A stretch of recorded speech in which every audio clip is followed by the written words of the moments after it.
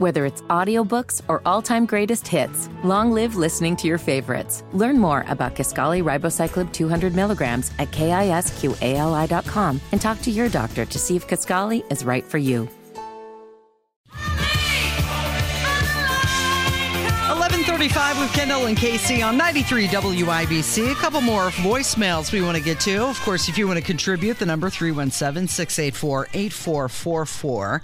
And here's an interesting phone call from Paul, and he used to be a former talk show host in Dayton. Oh, how exciting. So I can't remember exactly what he said, but I knew I was impressed because he was from Dayton. Yeah. And he's a former talk show host. Absolutely. So I know he had a comment about the mayor's race here in Indy and also had a comment about Mike Johnson, the new Speaker of the House. My reason for calling is that, yes, we keep knocking both the mayoral candidate and the mayor. But the problem is if the mayoral candidate doesn't get elected, we've got 4 more years of Joe Hogsett in Indianapolis. And that ain't good for anybody. At least getting the other candidate elected people, if they get involved, can help.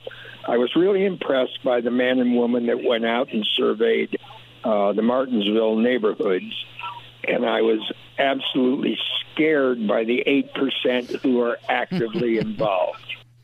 Okay, not a comment on the speaker, but on the survey. Yeah.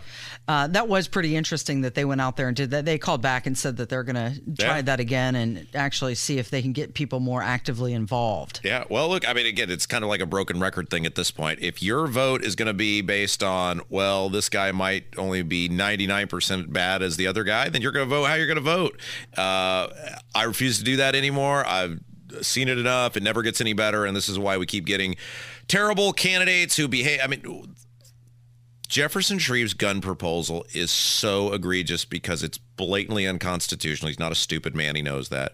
It's blatantly illegal. He's not a stupid man. He knows that. He knows how the legislative process works. He knows the mayor of Indianapolis is not going to waltz down there and convince these guys to do something different. Mm-hmm. And so he's an unserious person. Do you think that knowing that it's unconstitutional, that that's just pandering? Sure. That's what I'm saying. And so he will then pander on big ticket items, and he won't be tough, and he won't get in the mud and do the stuff necessary to fix the city. That's why I say there's no difference.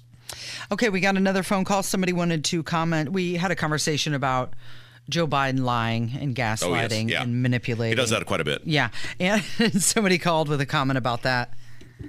Hello. You were speaking earlier about Joe Biden lying. I have found what I believe a very easy and foolproof method to tell when he is lying. Joe Biden lies whenever his lips move. We need the rim shot from Kevin. Bring your drum set in. Nice joke. Okay, one more phone call, and this is from Mailman Paul, and he wanted to comment about Mike Johnson, the new Speaker of the House. Hey, Rob, Casey. This is Mailman Paul. I guess I should be saying Casey because you answer these now. I just watched that new Speaker Mike Johnson's speech. Very impressive to me. Don't know anything about him, but wow, I could see in a few more years president material just in the way he spoke today. Isn't that amazing? Never heard of this guy. Don't know who he is. Heard him speak one time. He can make a coherent sentence, and all of a sudden he's presidential material. Well, people do this all the time, Casey. I mean, it's like, remember in 2012, I know it was a long time ago, but Chris Christie was the opening night speaker at the Republican convention, and everybody said, wow, we wish Christie had been the nominee. Wow, that guy's great. He's totally going to be the front runner for 2016. I can totally see him. And then the guy just turned into a loser and a zero and totally imploded. It's like, you can't, I have faith in none of these people anymore. Well, I feel like the bar has been set so low that when you see someone who can talk and seems like they have conviction and they're in command, you're so impressed, you want to elevate them right away to the presidency. Yeah. And then we're desperate for leadership, and we're desperate for something different. And like, just slow down with this guy. We have no idea what he's going to do or how he's going to operate. Let's just give him a few months, and then we'll circle back. How about that? Okay. Well, let's actually hear what he has to say. Here's Donald Trump, who was very happy about it. He said, get it done fast. He's congratulating Mike Johnson for becoming Speaker. Just want to congratulate Mike Johnson. He will be a great Speaker of the House, and we were very happy to help. I've known him for a long time. He's a tremendous leader, a tremendous man. Comes from a wonderful place, Louisiana. He's going to make us all proud.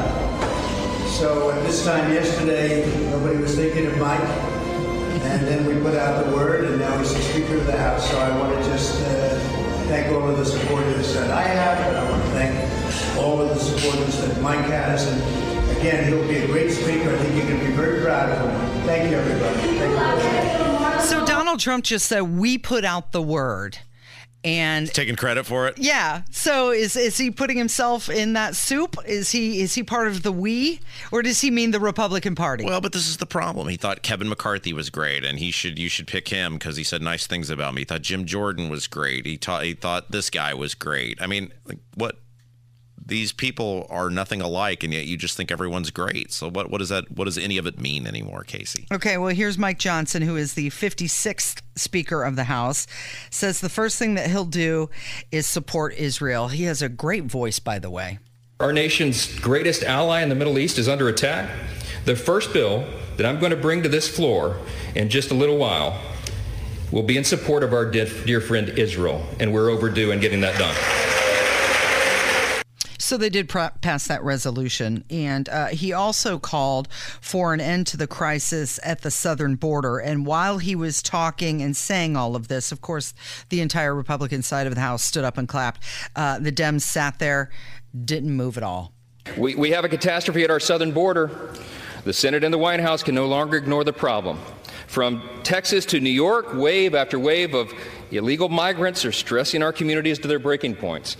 We know that our streets are being flooded with fentanyl, and all of our communities, children, and even adults are dying from it.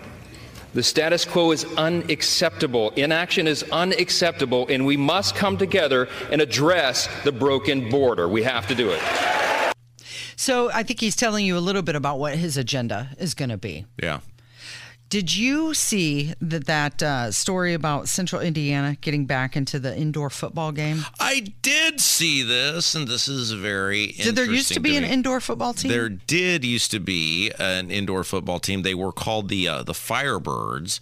And actually, the first radio station I ever worked at, which was WKLU in Brownsburg, actually used to run the Firebird games. Did you have to run the board during those games? I did a couple of times. I was very young. I was 18, 19 years old or whatever that was. It's been 20 years ago now. But they were, I don't know if they were, the Arena Football League, I think. Yeah, I remember they were Arena Football. Yeah, and they were, I mean, it's like minor league sports, unless it's someplace like the Indians where the ballpark is the attraction. The Indians, it doesn't matter who's on the team. It changes from week to week. It doesn't matter. You're going for the ballpark, the experience. Oh, this guy's on the team now. Oh, great. Yay, go Indians. Yeah. Unless you have something like that, minor league sports it's a very hard road to make work. Now, unless you can get a freebie stadium like the Mad Ants did. But like with the Mad Ants, it's an affiliate of, and it's part of why it's a feeder team. That's why minor league baseball is so successful. If you're a fan of the Cubs and you go see the Iowa Cubs, there's a chance you're going to see that guy in the majors in a couple of years, and you're going to see him on Marquee Sports Network, etc. Mad Ants are a little bit like that in the sense of these guys are guys that will play sporadically for the Pacers, maybe some of them 2 or 3 years down the road. But like with minor league football, it's just so hard because the overwhelming majority of these guys are never even going to sniff the NFL. So what's your compelling reason to have buy-in to minor league football? You bring up a really great point. I've actually seen that because the South Bend Silverhawks, they did okay. Yeah. But when they switched over and became the South Bend Cubs, Oh, boy, because then you've got all the merch that matches the Chicago Cubs, and all of those fans can get in on that, and it really makes it a bigger event for a lot of people. So this Fishers-based team, it's not going to launch until 2025, and they're going to play their home games at the under-construction Fishers Event Center. Taxpayer-funded, Casey! Hey, Abdul's going to join us next. It's Kendall and Casey on 93 WIBC.